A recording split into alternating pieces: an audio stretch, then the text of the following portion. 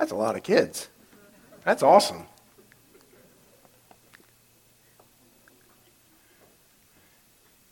If you have your copy of God's Word, let's turn together to 1 Kings 2.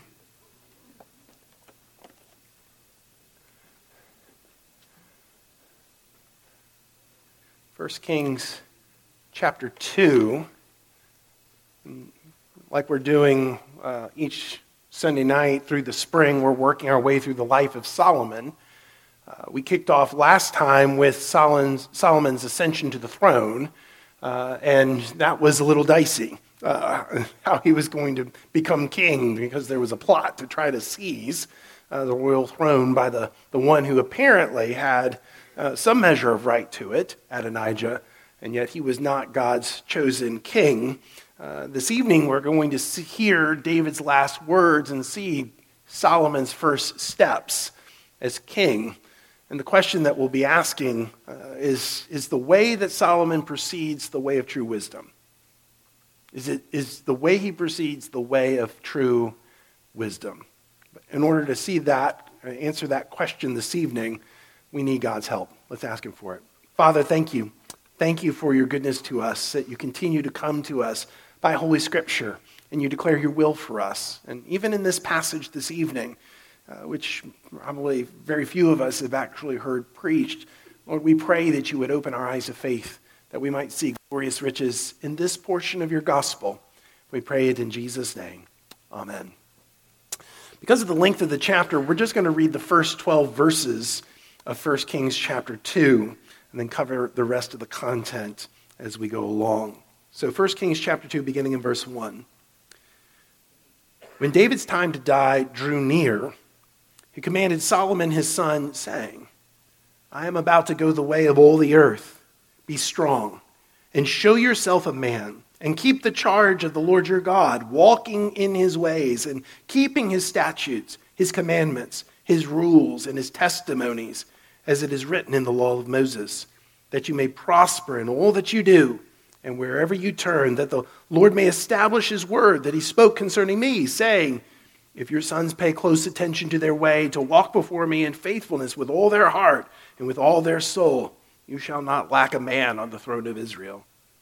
Moreover, you also know what Joab, the son of Zeruiah, did to me, how he dealt with the two commanders of the armies of Israel, Abner, the son of Ner, and Amasa, the son of Jether, whom he killed, avenging in time of peace for blood that had been shed in war, and putting the blood of war on the belt around his waist and on the sandals of his feet. Act therefore according to your wisdom, but do not let his gray head go down to Sheol in peace. But deal loyally with the sons of Barzillai, the Gileadite, and let them be among those who eat at your table, for with such loyalty they met me when I fled from Absalom your brother.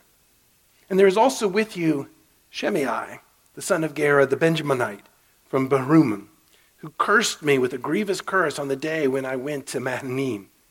But when he came down to meet me at the Jordan, I swore to him by the Lord, saying, I will not put you to death with the sword.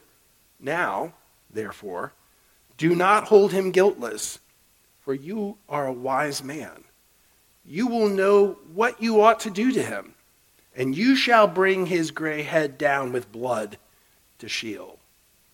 Then David slept with his fathers and was buried in the city of David. And the time that David reigned over Israel was 40 years.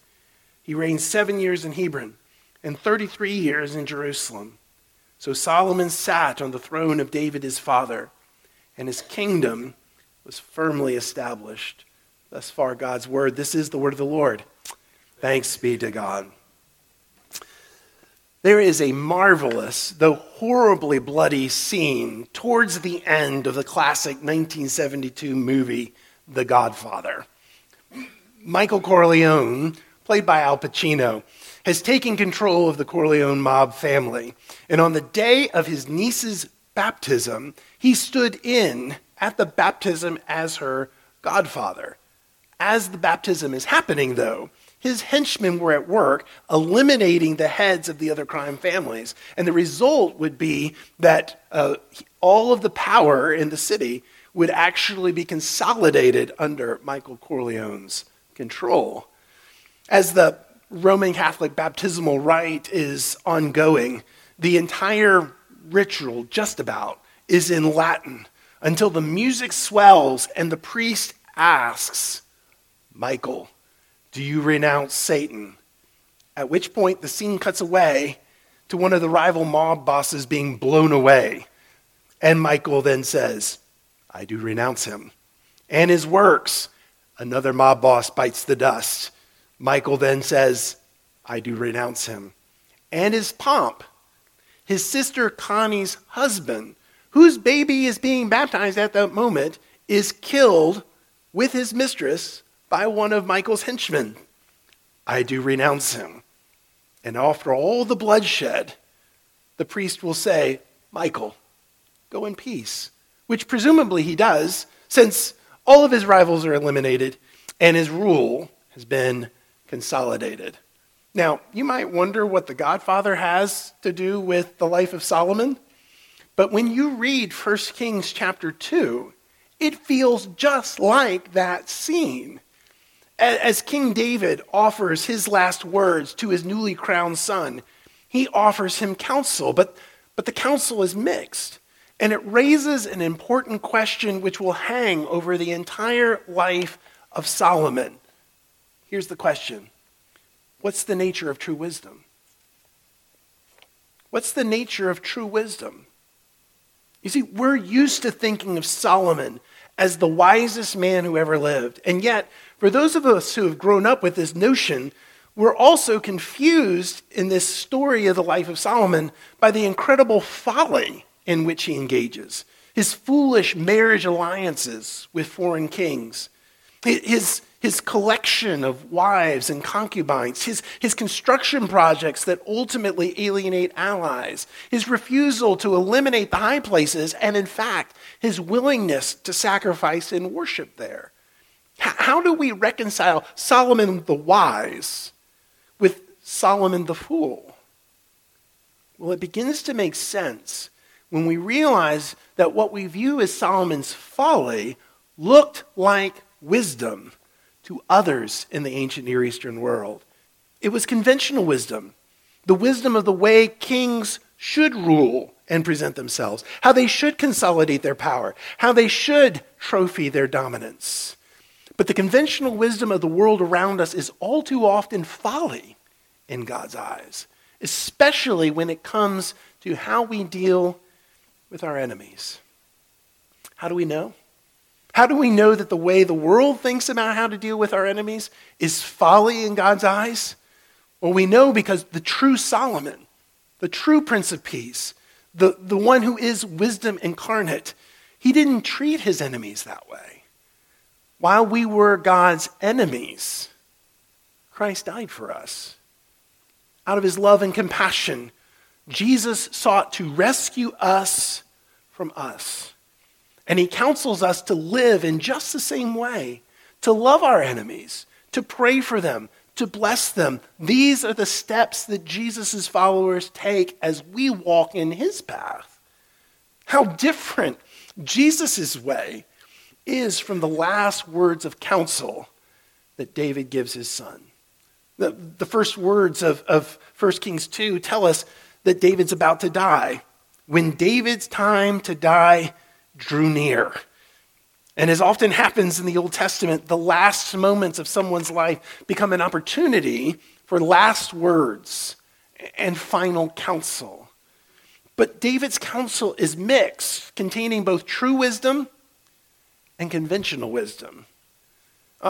On the one hand, there are words of true wisdom that David gives in this counsel. Look at verse 2.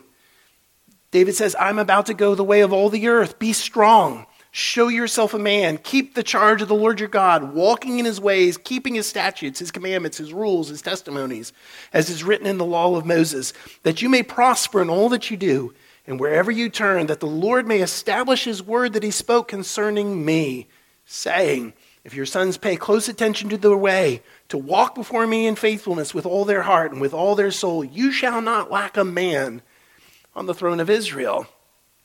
Here we have echoes of God's words to Joshua after the death of Moses. Be strong, be courageous. How, Lord? Well, by keeping yourself in God's way, walking in his ways, keeping his statutes, his commandments, his rules, his testimonies. What's the result of this, Lord? Well, so that you may prosper in all that you do, and God might confirm to you the promises that he made to David in 2 Samuel chapter 7. Now, this wisdom that David gives, this true wisdom, comes straight from Deuteronomy and will extend forward into Solomon's own collection of wisdom in the book we call Proverbs. It is true wisdom. This is the right way. The way of wisdom is to walk in the fear of the Lord, to obey his commands, to live by every word that proceeds from the mouth of God. But what's striking is that you have these words of true wisdom sitting beside words of conventional wisdom. With the moreover in verse 5, you see it, moreover, you also know what Joab did, and so forth. It feels like David has switched gears, has begun to think like an ancient Near Eastern potentate. How to deal with enemies, how to bring retribution. For different reasons, Joab and Shimei are to be dealt with, but they're to be dealt with in the same kind of fashion. Both in verse 6 and in verse 9, you shall bring his gray head down with blood to the grave, to Sheol. On the other hand, the sons of Barzillai the Gileadite are to be cared for, rewarded. Let them be among those who eat at your table. It seems too much like the conventional wisdom of the Godfather movies. Keep your friends close and your enemies closer. I'm going to make him an offer that he can't refuse. Luca Brasi sleeps with the fishes. But notice, David calls this a kind of wisdom twice. In verse 6 and in verse 9, he appeals to Solomon's wisdom. Did you see that? Verse 6, act therefore according to your wisdom, but do not let his gray hood go down to Sheol in peace. Verse 9, now therefore do not hold him guiltless, for you are a wise man. You will know what you ought to do to him, and you shall bring his gray head down with blood to Sheol. This is before God appears to Solomon in the next chapter, in 1 Kings chapter 3. Before God comes to give Solomon wisdom, Solomon's wisdom is already praised, which sets up a tension in the life of Solomon, one that we'll see throughout his life. Will he operate according to true wisdom, according to God's way, God's law, God's statutes, his commandments? Or will he operate according to conventional wisdom? Will he walk in the way of the Lord or the way of an ancient Near Eastern king? Well, in the rest of this chapter, we see how he operates, because he follows David's counsel in order to consolidate his control over his kingdom. In this consolidation, there are 4 enemies with whom Solomon deals. It might be the case that a few of them had it coming to them, but still 4 that he deals with. First is Adonijah in verses 13 to 25. Adonijah, who had been displaced from becoming king, concocts a scheme in order to create a backdoor to seizing power. He approaches Bathsheba and requests one of his father's concubines as his own. And while on the surface, in verses 13 to 25, Bathsheba's involvement looks somewhat naive, I actually think she knows exactly what's going to happen. Sure, Adonijah, I'll ask Solomon for Abishag for you. Solomon, you know what to do. Because, of course, the threat that Solomon had made to Adonijah in 1 Kings chapter 1, verse 52 would come true. If wickedness is found in him, he shall die. And the refrain of the chapter happens to Adonijah. Verse 25, so King Solomon sent Benaiah, the son of Jehoiada. He struck him down, and he died. The next 2 were Abiathar the priest and Joab, the head of the army. Abiathar is exiled from Jerusalem and exiled from the priesthood. Allegedly, according to Solomon in verse 26, he deserved death. But But the end of his ministry was ultimately because he had supported Adonijah for the throne. Joab, too, is dealt with also presumably for supporting Adonijah, although also for the reasons that David himself supplied. And though Joab tried to claim asylum by clinging to the horns of the altar in Jerusalem's tabernacle, just as Adonijah had tried to do in chapter 1, the Old Testament law in Exodus 21, verse 14, caused Solomon to bring him to death. There in Exodus 21:14, if a man willfully attacks another to kill by cunning, you shall take him from my altar that he might die. And so again, the refrain in verse 34, then Benaniah, the son of Jehoiada, went up and struck him down and put him to death. The last enemy to be dealt with as part of Solomon's consolidation of power is Shimei in verses 36 to 46. And here, Solomon appears to be shrewd. He confines Shimei to Jerusalem, and he warns him that if he leaves for any reason, know for certain that you shall die. In the event, 3 years later, Shimei leaves the city to track down a runaway slave, with the result that he would die. And Solomon could claim that your blood is on your own head. And whether it is or not, still the refrain again, verse 46. Then the king commanded Benaniah, the son of Jehoiada, and he went out and struck him down, and he died. What's the result of all of this? Well, twice the historian who wrote Kings tells us, in verse 12 and again in verse 46, that Solomon's kingdom was firmly established. To be sure, eliminating threats and dealing with enemies did consolidate Solomon's rule and establish his control. But it feels too much like Michael Corleone, too much like The Godfather. Is this the way of wisdom? To cut off and exile enemies just like any other ancient Near Eastern king? At least for me, studying and reading 1 Kings chapter 2 makes me long for a different kind of king who deals with disobedience and rebellion in a different kind of way. Because the reality is that you and I are rebels, usurpers of the throne that belongs to God alone. We are the enemies who have lived far too often as though there was no God, no king, no rules, no right. We are the ungodly ones who have flouted all of God's rules and ways. We've not followed in the way of true wisdom. We've not kept the charge of the Lord. We've not walked in his ways. We've not kept his statutes. And so if God was a king like Solomon or David or some other ancient Near Eastern king, you and I, we would be marked men and women. The Bible recognizes this in Psalm 130. If you, O Yahweh, should mark iniquities, O Adonai, who could stand? Who could stand? And the answer, of course, is no one. But thankfully, the true king of the world is a better king than Solomon. Because Jesus the king deals with his enemies not by their dying for his peace, but by his dying in their place. The Apostle Paul in Romans chapter 5 tells us this. If while we were enemies, we were reconciled to God by the death of his son, much more, now that we are reconciled, shall we be saved by his life. According to Paul in Romans 5:10, what were we? Enemies. What did Jesus do? He died for us. What was the result? Reconciliation. Why did he do this? Just 2 verses earlier. By this we know love, that while we were yet sinners, Christ died for us. Why did he do this? Love. Love.